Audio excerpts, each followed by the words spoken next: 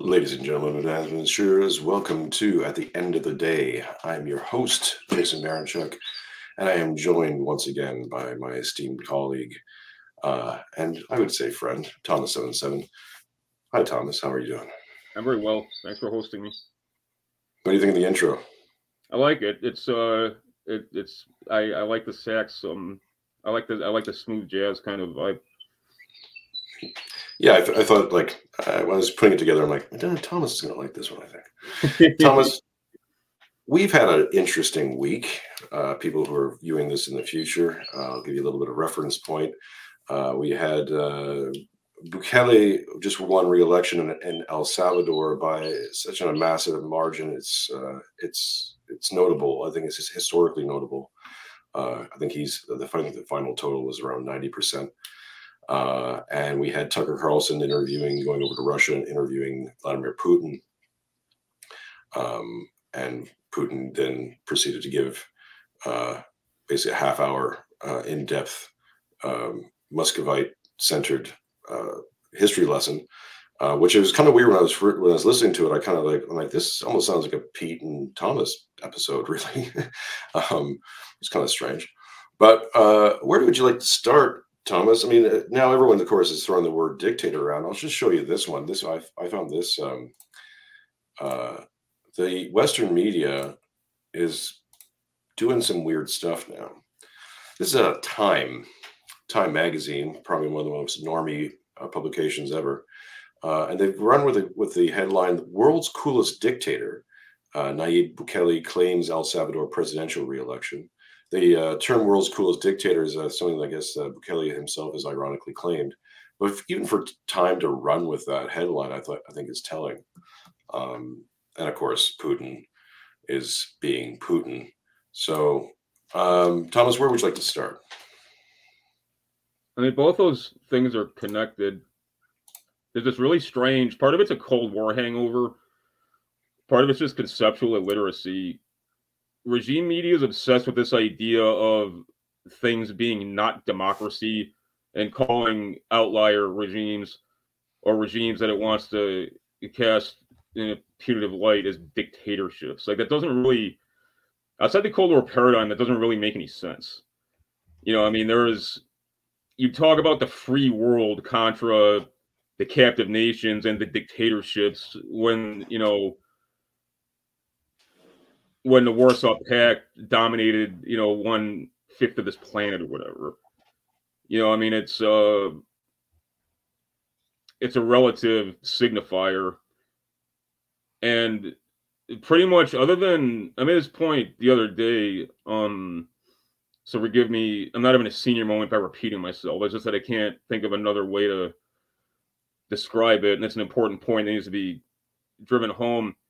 Since 1989, since November 9th, 1989, and the aftermath, other than very peculiar regimes like North Korea or like Saudi Arabia that owing to kind of atavistic cultural phenomenon or owing to bizarre geostrategic conditions, have kind of like a siege government or are under an actual monarchy.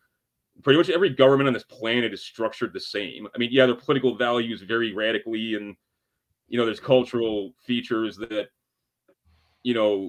make some features more paramount than others. But this idea that there's some kind of like tremendous diversity in how government is structured, and some governments are dictatorships, and other ones are purportedly open to the common man. Like that doesn't. It's not even like a value judgment. It's just like that just on in concrete terms that's a logical fallacy. In America, since really this precedes Nixon, as early as the late Eisenhower administration, this kind of weird narrative developed in America that a chief executive with too much power is dangerous. The imperial executive.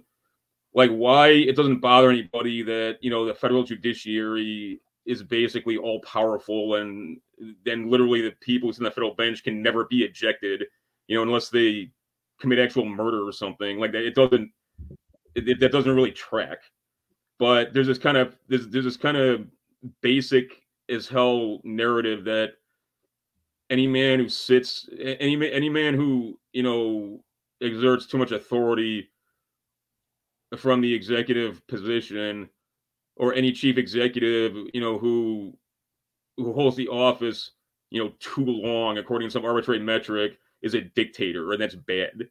But, these literally senile fools like Nancy Pelosi being like congressman or senator for life, like that's okay, apparently. But and it traditionally the way, and especially in a place like El Salvador, which is a country with kind of a tragic history, but also, Latin America is a lot more like Europe than it's like the United States, like in terms of its political cultures and stuff. And I think people overlook that. And, executive authority, well, even if it's only kind of symbolic and superficial, is really kind of the anchor of those political cultures, optically, conceptually, and otherwise.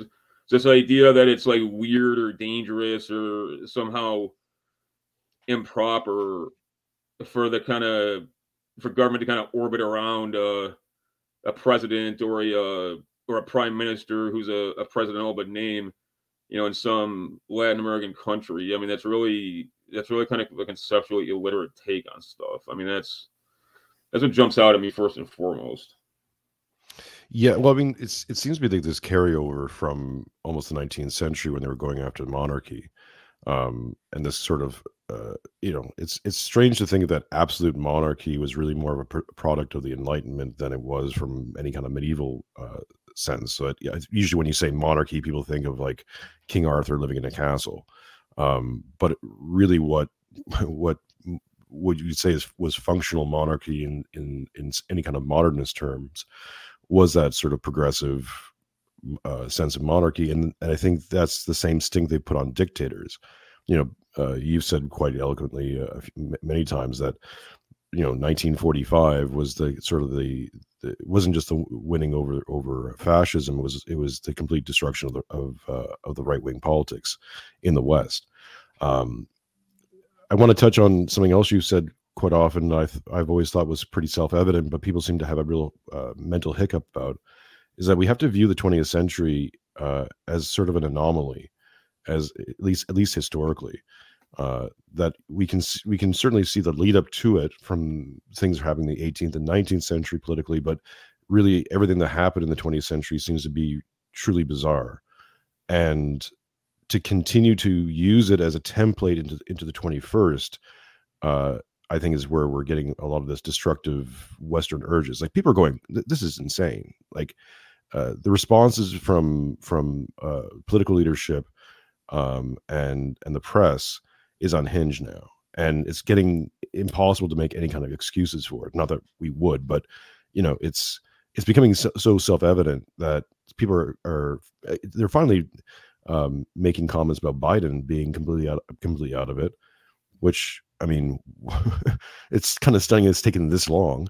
You had Tucker and Putin have that long conversation where Putin riffs on 1,000 years of Russian history off the cuff, and then they had the brilliant idea of putting poor ass Biden up there to do a speech about how he's actually not mentally incompetent after what it was, a court or a medical court deemed him that he wouldn't be able to stand trial for anything because he's too mentally incompetent. Like, this doesn't make sense anymore. So maybe you can help us make sense of it. Let's go back to that comment you made that the 20th century should be viewed as an anomaly. I'm paraphrasing. Put it any way you like. But let's dig into that, because I think that's really key to understanding. I think it's a key diagnostic to understand where we are right now. Well, part of the problem is it's the same issue with what Joseph Schumpeter said about economics, and his big rebuttal to Keynes was the book Business Cycles. It's a 2-volume book. I'm going somewhere with this, so forgive me if it seems like an non sequitur. The room is yours. Schumpeter made the point that if you want to understand, he said, look, talking about boom and bust cycles in national economics is misguided, because you basically have to look at like centuries long increments. Okay, like if you want to discern like true like business cycles, okay, you got to look. Your data's got to go back like 300 years. Okay, to discern actual patterns, and if you want to understand, what's going to facilitate in the long term, like the most efficient allocation of capital, as well as the greatest cultivation of wealth, which in absolute terms is, what serves the body politic. I mean, there's always going to be tragedies, the commons in the short term. You got to look at you've got to look at a centuries long timeline. You kind of have to put aside the present sense perspective of individual men's lives. In war and peace matters and political affairs, that's even more so. So this so people look at the 20th century in some kind of isolation or something, where it's just, I mean, and that's the problem with a lot of like actual political realists. And I know that a lot of people on the right, approve of that kind of conceptual model. And there's definitely like legitimate postulates there that do bring conceptual matters into more high relief, proverbially speaking. But even they act like, oh, the state system, the national state, being like the kind of dominant political actor in strategic landscape, that's just permanent, and the reason why the 20th century was so violent, is just because of the capabilities that were, captured by these national states, and capabilities are what drive, anxieties about national survival and, the ability to defend oneself. I mean, that's totally wrong, and the conditions that led to the conflict cycle, you got to look at World War I, World War II, and the Cold War, 1914 to November 1989. Like, you've got to look at it as you got to look at it in terms of a common nexus of causality. And it was essentially, it was essentially a singular event. Okay. And that pretty much never, ever happens. Like, that convergence of circumstances that, create that kind of violent and punctuated disturbance, like over decades, in what otherwise, is a basically stable power paradigm globally. Like actual, I mean, conflict is it's a spectrum. I mean, there's something we learned from Machiavelli is that there's always conflict is endemic, but like warfare is not. Open warfare is incredibly rare, in absolute terms. So to pretend that, like, well, if there's not some sort of conflict resolution venue, like the United Nations or something equivalent, there's going to be a nuclear war. Or, if there's not complex interdependence, to create these IGOs, to sustain these IGOs like NATO, there's just going to be war all the time. Like, that doesn't make any sense, and it's not premised on anything but an anomalous set of conditions, that are now decades out of date. So, I mean, it's partly an inability to kind of understand the nature of war and peace cycles, and an unwillingness to kind of situate oneself in terms of vantage point, from a truly historical perspective. It's one part just like raw ignorance, and people like aren't really capable of grasping these things like in any sort of like meaningful depth. And it's part of the fact that, like I'm always emphasizing to people, you don't live under like the government of John Adams and George Washington just 300 years subsequent with modern features having been developed. It's really got nothing in common with that with those origins. Like the government you live under is the government of 1933. It's an obsolescent 20th century artifact. The way it's structured, it's basically structured to fight a general war against the Axis powers, or in terms of its force structure, and in terms of everything incident to that, it's basically only structured to fight the Cold War.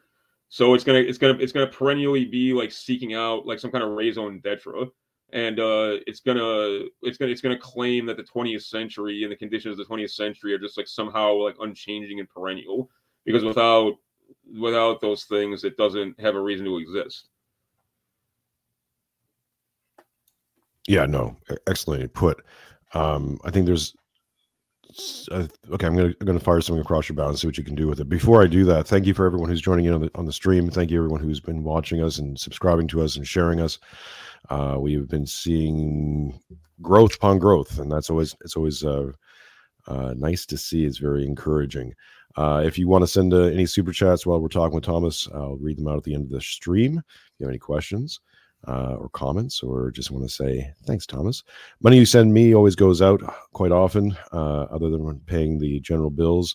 Make sure I subscribe to all my guests' Substacks or websites, or make donations, or do what I can to help out. So you give me money, I give them money. It's a nice deal.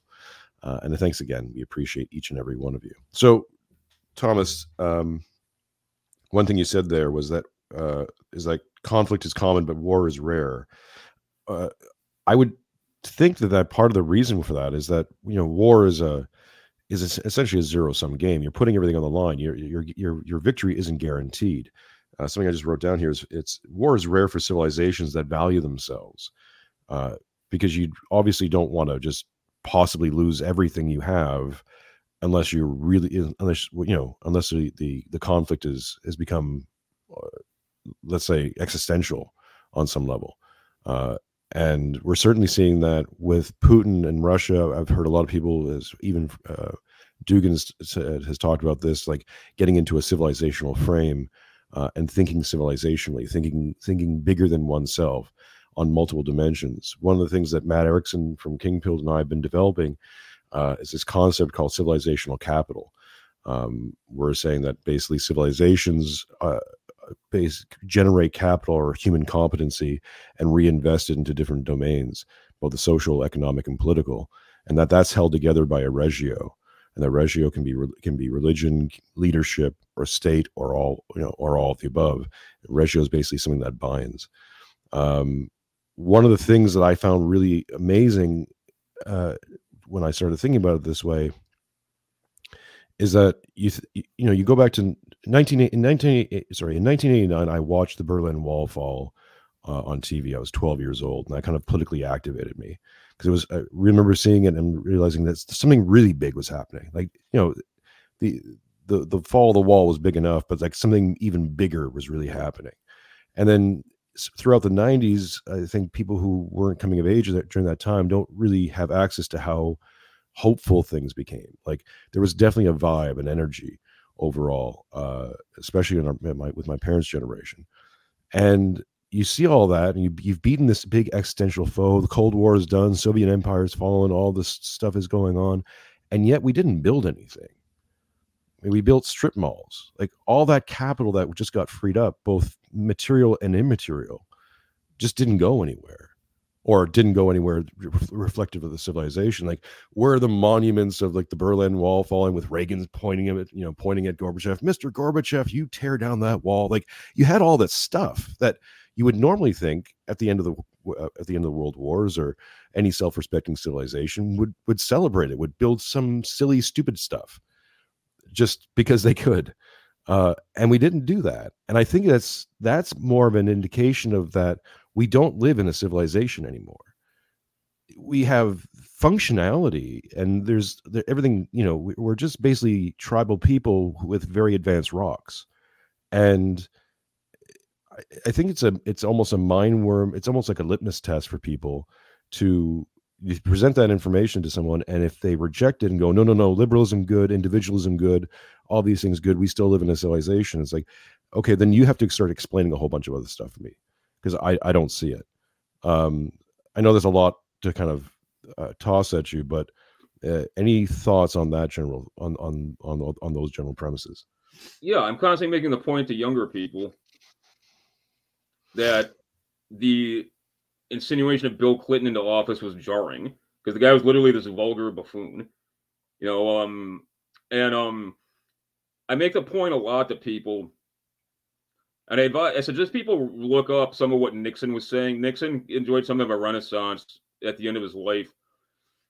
And around the time of the Warsaw Pact's capitulation and the fall of the Inter-German border, as well as the Gulf War, he became ubiquitous again, like in media.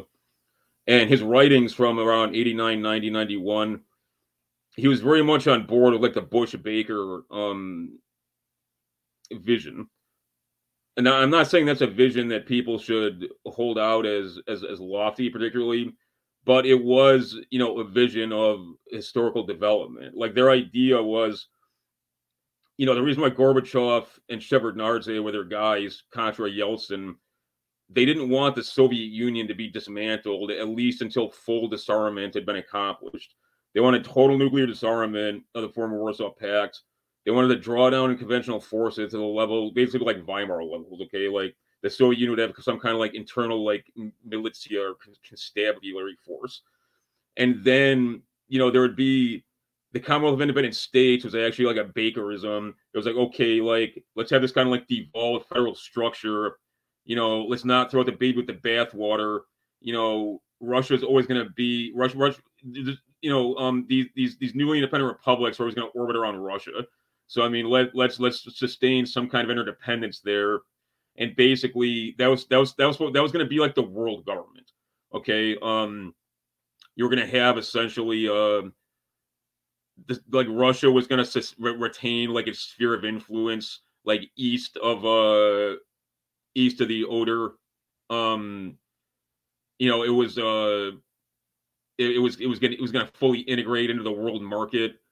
And there was going to be this like renaissance of like science and technology and like economic development and like efficient allocation of capital, because now like this half the planet that had like cut itself off behind these garrison walls was now going to be like fully integrated. And again, like I'm not saying that's some like marvelous utopia or that people should think that's like the best of all possible outcomes, but it was at least a sophisticated vision of the future moving forward.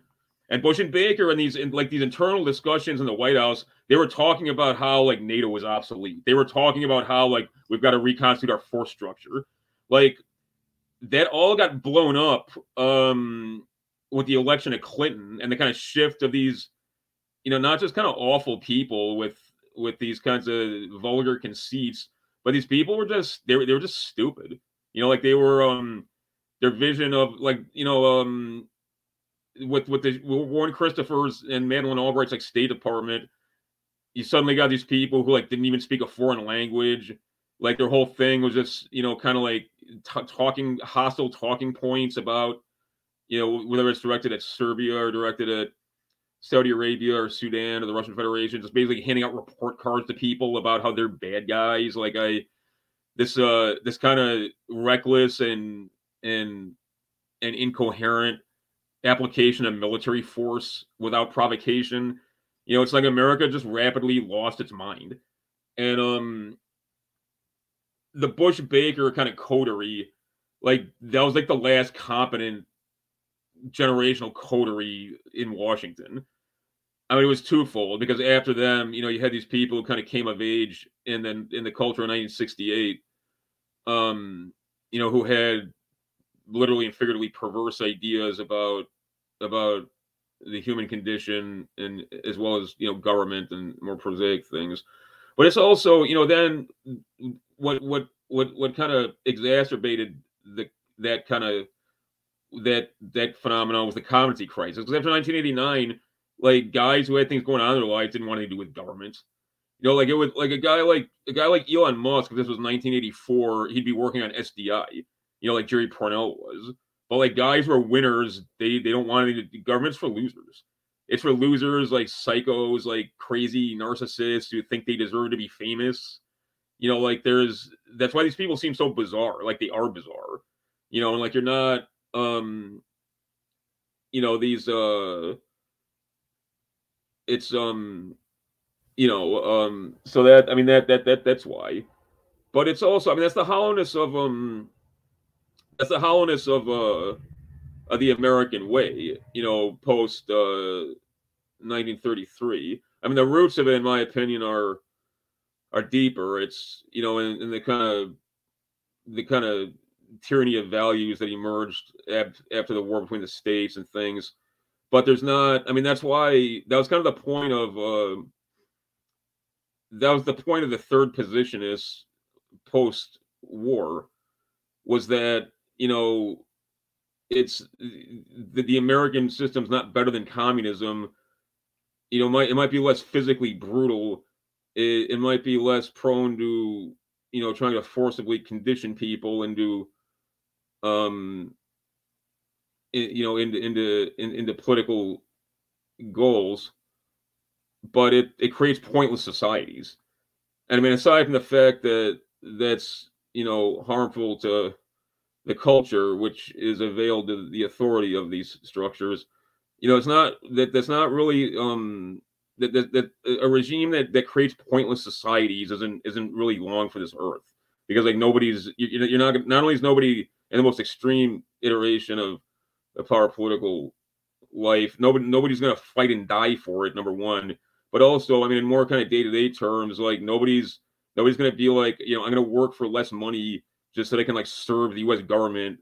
You know, like why would they do that? You know, it's like so that, you know, so there can be more like, so we can you know, have more like sex education in school, so that we can have more like diversity, more like diversity commissars who consult with universities about how to make the student body, you know, look like America. I mean, like, why nobody with anything going on in their life wants anything to do with that, you know? So that's kind of my read on it.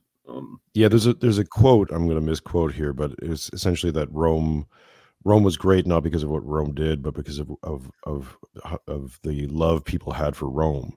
And I feel it's kind of something about civilization is that, or great civilization, is that it reflects the people and the people reflect it. So that you're basically, no matter where you go or no matter you know, where you find yourself, you are taking that part of that civilization along with you. You represent it in many ways. It's why colonialism could work at all, because the British Empire was able to, or just to name one, was able to substantiate itself across many different places and present its civilization in foreign lands. Now people can have their commentary about colonialism and, you know, the after effects, but at the time it was a functioning system. You know, Eric Prince is now making noises saying that we should really go back to colonialism, that, you know, it's time to inflict Western governance on developing nations again, because they can't get their shit together. I think we need to get our shit together first before we go on. I mean, that's the whole thing. I mean, like, it's not, if you're a fundamentally destabilizing element like the United States is, you're the opposite of a civilizing force. You know, like we need to invade Sudan so that like they can help gay guys feel better about their lifestyle. Or I mean, it's like what the George Kennan, who I have more and more respect for as I age. You know, during his brief tenure as the ambassador to the Soviet Union, he made the point in one of his journals that one of the most bizarre things he's ever seen is like a Soviet funeral of one of the nomenclatura, because obviously, you know, nobody eulogizes the decedent with any appeal to tradition or providence. It's just this like gobbledygook about like the good things he did for the party. You know what I mean? It's like there's something. He said there was something not just like gross about it, figuring literally, but like ominous. You know, because it was like these. You could tell these people were like really reaching for some way to like enshrine this proceedings, that it wasn't just like a charade, you know, and a worship of empty phraseology, you know, under auspices of an honored practice. You know, and that's I mean, that's what makes me that's why people like Prince like make me laugh. Like, you know, it's I mean there's nothing funny about it, whether it meets the road, but it's not like, you know, if you're not if you're gonna abolish reason like America has, but then claim that the rest of the planet, whether it's Russia or Dar al Islam or the Chinese or whatever, you're gonna claim that like they're morally askew. It's like, I mean, based on what? You know, like based on your arbitrary preferences about, you know, sex or whatever, like that's like beyond vulgar. That's simian in its primitiveness. You know, I mean, plus, I mean, too, it's not. I mean, I don't know. Something like colonialism with a capital C like isn't possible anymore, and it's not. I mean, even as it's not even in World War II, and like during the islands campaigns of the Pacifics, like there were actually natives who'd like never seen a Japanese or a white man before. You know what I mean? Like that's. I mean, it was like rare by then even, but like that still existed. Like now, I mean, there's not. I mean, globalism does turn the world into one place. Like even guys in like the tribal areas of Pakistan have like a smartphone, and like they know like they have a basic idea of like what the world is like, you know, in like global capital G terms, you know, and like they have an understanding of like where they're situated, you know, like it's not like clone even where it's a good idea, which is not, and even where America kind of committed to logos, and it actually was like in good faith terms committed to like elevating the lives of people who were mired in, you know, like ignorance and paganism, like actual paganism. Like it wouldn't like that it wouldn't work, you know. I mean it and the you know, so it's not something to be talked about in like as in meaningful terms, you know. Yeah, you can't have pagans, basically civilizations that's descended in more or less into some sort of neo-paganism, which we have in the West, can't exactly be fighting the forces of paganism abroad. It just doesn't work that way. Well, yeah, Have and you it's seen? also, I mean, at the end of the day, I mean, I think the national state's on its way out. I mean, I know it is, and its significance and its ability to kind of assert sovereign primacy has been deteriorating for decades now. But the national state, like the Westphalian national state, really the only rationalization for its existence is if it's guaranteeing the posterity of the people, like who constitute the majoritarian culture, you know, which also which obviously also actually mainly counts as the body politic. If it's not capable of doing that, or if in the case of America and you know, these places occupied with hostility by America, like Europe, not only is it not capable of doing that, it's just like actively doing the opposite of that. You know, like it can't be rationalized, and it's it's essentially again it's not only is it not pursuing reason to like elevate man above, you know, an animal nature, it's proceeding deliberately against reason. You know, it's saying like we want to eradicate culture. You know, we want to kill off, you know, the majoritarian cultures that make the state possible. You know, we don't want we want to like redefine, you know, sex as like sodomy or watching pornography. Like these things are like literally like existentially at odds with the function of these institutions. You know, so how anybody can Yeah, say like it's not just because like, oh, those darn liberals are just doing bad stuff. Like at every level, this regime is axiomatically tailored to do destructive things. yeah. I think it's bizarre to see. I think I've been calling it sort of like late stage liberalism, sort of the results of hyper individualism. When you start to itemize these things down, I've called liberalism essentially the civilization killer, because it attacks that, you know, going back to what I said about civilizational capital, that regio idea, is it starts to whittle it down. It's, you know, it kills out, you know, Nietzsche says we've killed God. Then they kill the kings. And let's say strong leadership. Now they're dissolving the state with open borders, and finally they're going, basically their final result will be going after the tribe. You know, people, the family, things that bind people to themselves, give them history, give them an idea of sense and self that's bigger and beyond them. You know, any kind of awe and wonderment is going to be completely removed. And at that point, then they have you. Like if people are worried about, you know, neo serfdom, like no king ever, you know, no serf ever had to deal with that. At least a serf understood where they came from, who their family was, like all these things. Your family name comes all the way, quite often, all the way back to that. So like there is a connection to sort of a lineage. Like you are I wouldn't say that you are basically a collective of everything that's come before you and is being represented by you in the present day. Well, it's also too. I mean, this is epigenetic memory is a real thing too. It's not. This isn't just some kind of Jungian speculation or some kind of spiritual understanding of heritage. Like literally, like, you know, in genetic biological terms, like you inherit the memories of like your race. I mean, that's crazy. You know what I mean? Like when you deracinate people, or you eradicate their ability to live historically, like you're basically you're like killing off an entire lineage that in some cases goes back, you know, 40,000 years. You know, like it's to say it's a crime against the. I mean, it's beyond a crime. It's like it's abominable. You know, like it's the destructiveness of that. You know, it but that's yeah. I mean, the well, that's why it's also I encourage people to understand. I say understand because this isn't just like my discrete preference. I mean, this is reality. That, you know, there's not a political solution out of the problem. You know, like again, like it's like, oh, we just need to capture the apparatus of state, or we all need to like vote Republican or something. You know, like they don't understand that there's a social engineering regime, and its raison d'etre is to eradicate people's ability to live historically and to hold and to bear identitarian characteristics, you know, beyond things related to, you know, raw biological impulse or appetite or desire or like irrational desire. You know, so that's it's like saying you're gonna like negotiate with somebody who's decided he's going to murder you, you know, like and you're gonna like work it out by, you know, explaining rationally like why, like, you know, he shouldn't murder you. Like that's not how things work.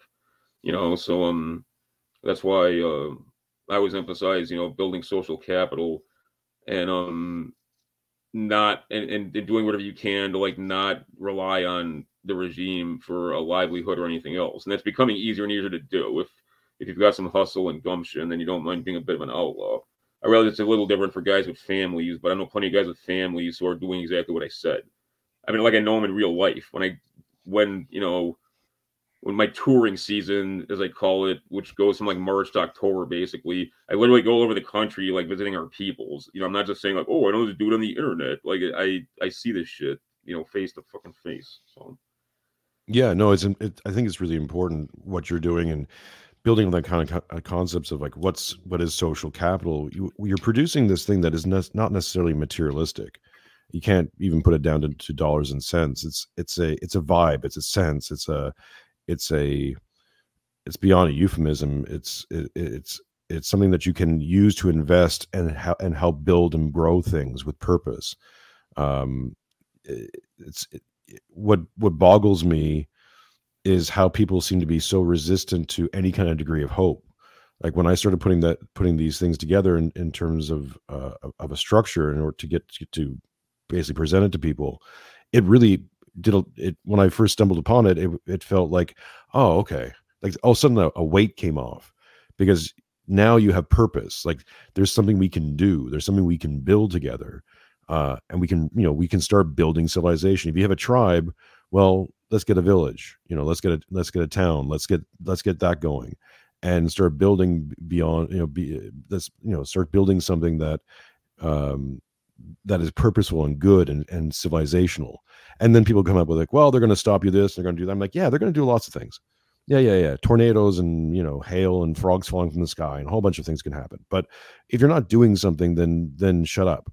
Like, I think a lot of people are, they're kind of addicted to this idea of everything being insurmountable. Not just because I think this is probably not entirely conscious. And I mean, not only does that excuse them from kind of being proactive, but I think a lot of people, they know something is wrong, but they can't fully break out of the sort of conceptual paradigm that's like foisted upon them by states. Like, oh, well, what's wrong is that, like, you know, crime is out of control, or like everybody's going to be poor because the new Great Depression is going to happen, or, you know, everybody's been deracinated and it's all hopeless. You know, and that's like they become like tethered to these defeatist paradigms, not even because they're being like willfully defeatist, but because that's the only way they can register in their, that's the only way they can like make sense out of like what's wrong. Like they don't have the conceptual tools at disposal, like truly unpack like what is wrong with a capital W. I think that's part of it. Like other people are just like being like weak-minded, and they're like, oh, everything's fucked. Like there's no hope. You know, I mean, it's also plus too like people, especially if you're like a wood in the big city like I am. I mean, we've always been a minority up here, man. I mean, shit, even in our fucking heartland, like in a lot of states on the ground, I mean, the white man in the South was like outnumbered by black slaves. You know, if you're a wood, you're always gonna walk alone. A lot of motherfuckers are gonna hate you. You're gonna have like a big target on your back, and you're always gonna be at odds with the government. I mean, it's in our fucking heritage, man. Like we're Ulster Scots who can't behave ourselves. So like people like wringing their hands about like things being difficult or like people not liking us. It's like that's your heritage, man. Like people aren't supposed to like us. You know, like it and I mean that's why you gotta start thinking yourself as an outlaw. Like I'm not suggesting people start like storming trap houses or like robbing CVS for like their oxycodone stash or something, but you know, you do have to start thinking of yourself as somebody who's like outside of this, not just not adjacent to the regime, but like outside of it, hostile to it, and being somebody the regime recognizes as an op and wants to do bad things to. And once you realize that, your life will become a lot less burdensome, at least your inner life, rather. Um, you know, your waking physical life. It's going to make things a little harder, but it's okay. We're built for it. To kind of bring this back to Bukele a little bit, I mean, if people want to see what hopefulness looks like, I find a lot of people online, especially, like to construct the regime as this all-powerful thing. We can't do anything because they're all-powerful. They're everywhere. They're controlling your life and doing all these things. And it's like, well, then why the hell are you on the internet? Like, why are you even taking this risk of voicing dissent on the internet if they're everywhere in everything and can destroy your life? With Bukele, we're working on a theory with Matt Erickson and a few others about the PayPal mafia, and we see the fingerprints of Peter Thiel all over this presidency. But I've heard people make that point. I don't have an opinion on that, but I've heard people make that point. You might want to check out this thing called Prospera. It's a really interesting thing they're doing. They're basically doing these test runs in South and Central America. I think Honduras is one of the big test sites, and it's like some people might call them smart cities or whatever have you. Freedom cities is something that Trump's been talking about doing in the United States, but they're basically like rebuilding cities with this sort of new structural kind of ideas. If El Salvador might become the Bitcoin capital of the world shortly, which is maybe one of the reasons why they wanted to clean everything up. But regardless of who's involved or what the ultimate motivations are, in 2019, Bukele comes in. Basically, the entire political apparatus turns against him, tries to make sure he can't get on the ballot. He sneaks in, like he makes some maneuvers, sneaks in he came to power with the center left party or left hand party, switches alliances and switches parties multiple times just to be able to get it voted in, and immediately cleans up El Salvador, which in I think 2015 or 2017 was the murder capital of the world, and in basically a few years cleans the whole thing up. Like if he goes in there thinking, well, we can't do anything, the cartels are too big, they're too powerful, then none of this happens. Well, yeah, I mean that's yeah, it's El Salvador too. I mean, I've written a lot about Buisson, who was a fascinating guy, I think. Very much a I mean, he was like a stone cold assassin, like Death Squad commander, but he was a Calvinist of French descent, arch cold warrior, and those political cultures in Latin America created it generates some really interesting personages, and that's some of these smaller states too. People talk a lot about BRICS, Brazil, Russia, India, China, Republic of South Africa. It's constellations of these smaller states that are going to make an impact in terms of alternative currency structures and trading blocks and IGOs that have not a conventional military aspect, but definitely like a war and peace aspect, like the Shanghai Cooperation Organization. It's going to be like smaller states that actually produce dynamic personages, constellations of these states more than these kinds of like giant failed states like India and South Africa and things. Like again, people are thinking too much in like Westphalian terms, where like bigger equals like potential. Like it's not it's not the way it is. So yeah, it's very interesting. Latin America is interesting, man. Like I got to learn more about it.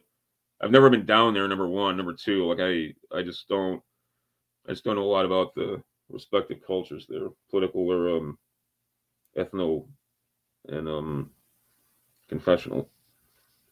Yeah, I think most of my Latin or South, yeah, let's say Latin America kind of history comes down to like inflection points. Like you have to kind of almost wait for something to kick off, and then you do all your background data afterwards. Like, what was going on? But it's also at some point you gotta like, I mean, you can't be a master of everything proverbially, and I mean, I think of myself as a political theorist. I'm not a military science guy, and I'm not like a regional studies expert or something. I'm a political theory guy.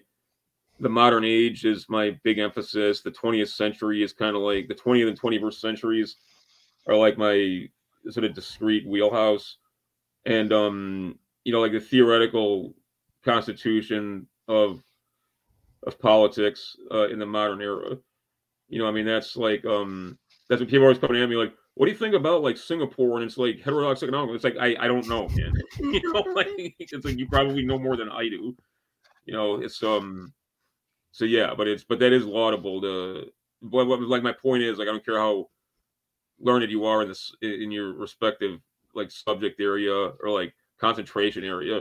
Like if you study politics, you're basically going to be like you're almost like a fire inspector. It's like, oh, there's a fire over there. Like, let me unpack like what caused it and like what the constituent elements are. And oh, I've never thought about these people before. Like, what's their heritage? Capital H. So yeah. I want to see what you do with this headline, then we'll move into plugging your new shows on YouTube and elsewheres. This is out of Bloomberg. And again, no one should get too excited because it's Bloomberg. But again, headlines are very telling. This is a headline that just dropped on February 8th. Ditch the rules-based international order. The phrase is a linguistic atrocity, while the concept draws attention to American hypocrisy in the Middle East and beyond. There's an alternative. And I'll do the quick tilde here. What this guy is basically saying is that actually the U.S. or the West in general should actually play by the same international laws that they tend to co-sign but don't want to be beholden to, because that way then they could actually bring Iran and China and other entities to court, but also would have to sacrifice Israel and maybe even America to hold them to the same standards, which is a nice little note to Santa Claus. It's pointing in something in an interesting direction. And again, even to have this kind of headline on Bloomberg is showing you something. But of course, the prognosis, like in the current regime, is just absolute insanity. What do you think about that? What do you think about the let's say Western media slowly ditching Biden? Now they're openly talking about, at least in the British press especially, that Biden looks like he's unfit to serve.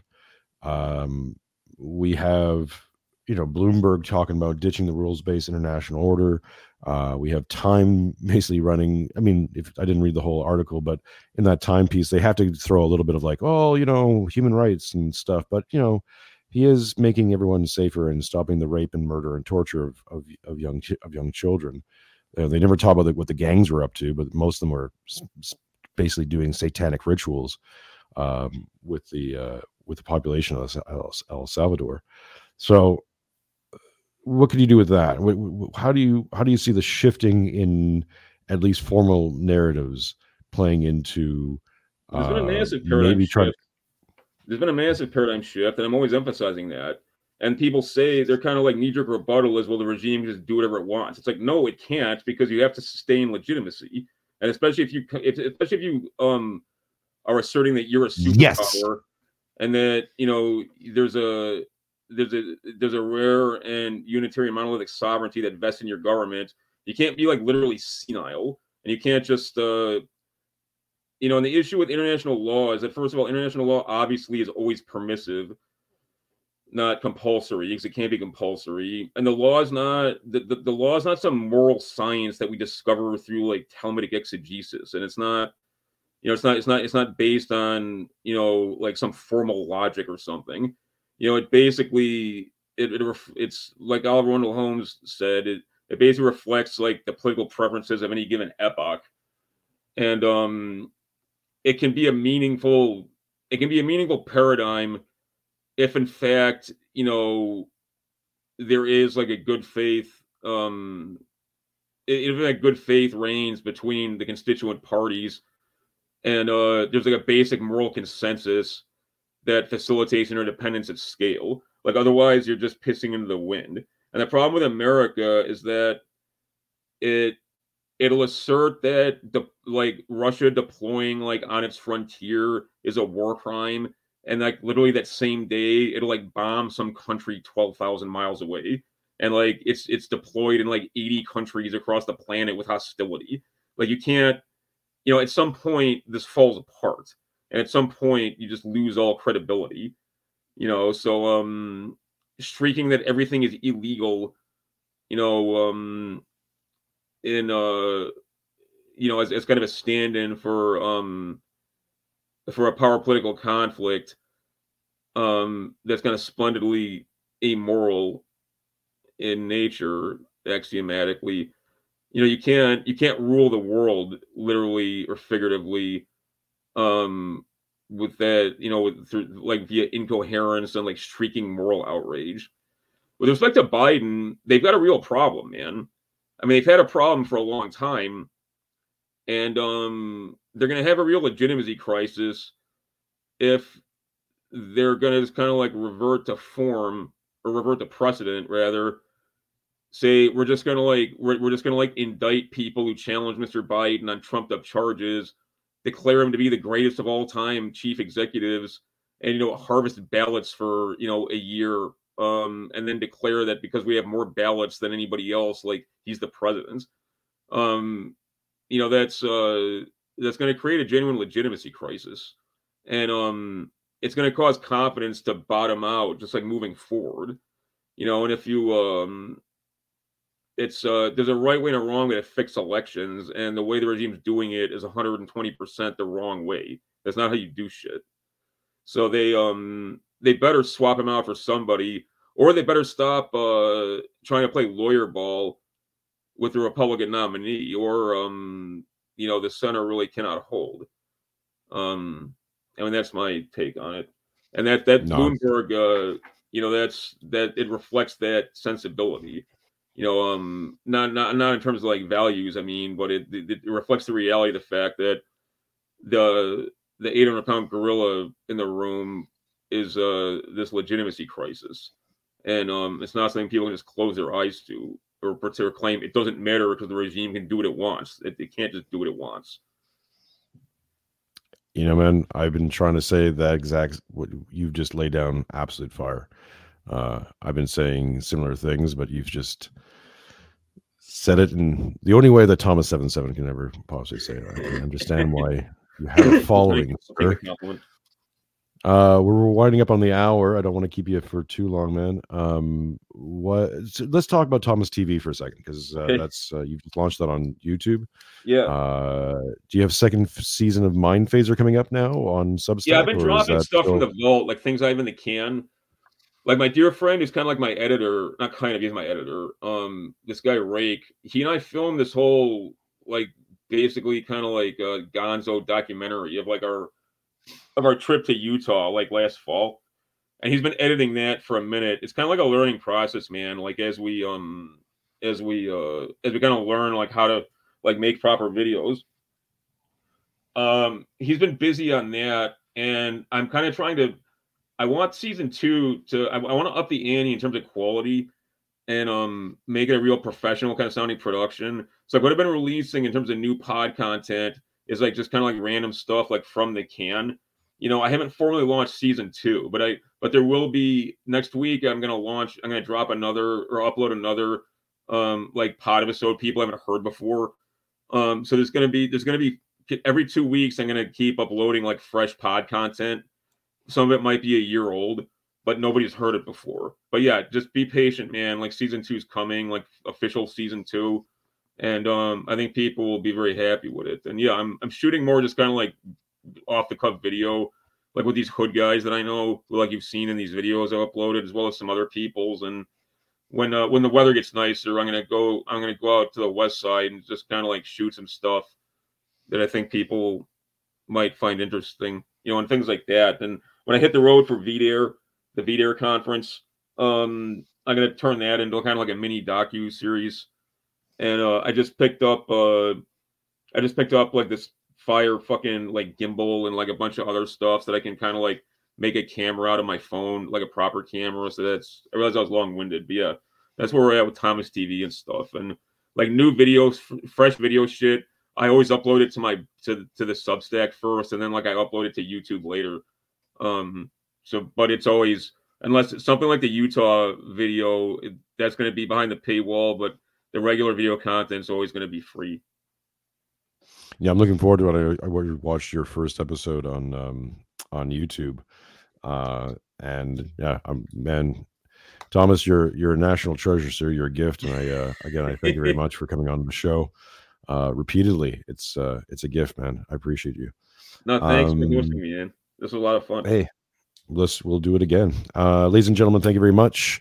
Please like, subscribe, do the bells, do the whistles. I will probably be coming back on sometime later to do a post-show private members chat. You can subscribe to that. It's $2 for the month. You can always check out the previous content and any new stuff coming up. We're talking with Matthew Erickson sometime this weekend as well, and putting up more stuff about civilizational capital there as well. Got talking to Tommy Salmons tomorrow on his show. We're going to do a live reading of Jesus and the Talmud. Yeah, he's a good dude. I think it's going to be a monthly. Tommy's amazing, man. Yeah. I always learn stuff from him. He's, you know what, man? It was one of those things where I've had this happen a few times, but even before I had really talked to him or did a show, I just looked at him like, that's a good guy. Like you just get that sense of like, you know, he knows scripture, man, and he knows I mean, I know scripture too. I know I'm a freaking Calvinist, but he knows both scripture front and back, and he's like very learned in like the Orthodox faith. So yeah, I always learn stuff from him, man. Like he's a great dude. Yeah. So like, subscribe, send us your money, send us your super chats, all the things. We appreciate you. I'm going to play out. Thomas, you want to stick around for 2 seconds? We'll talk a little bit afterwards. Thanks again, folks, and we'll see you again soon.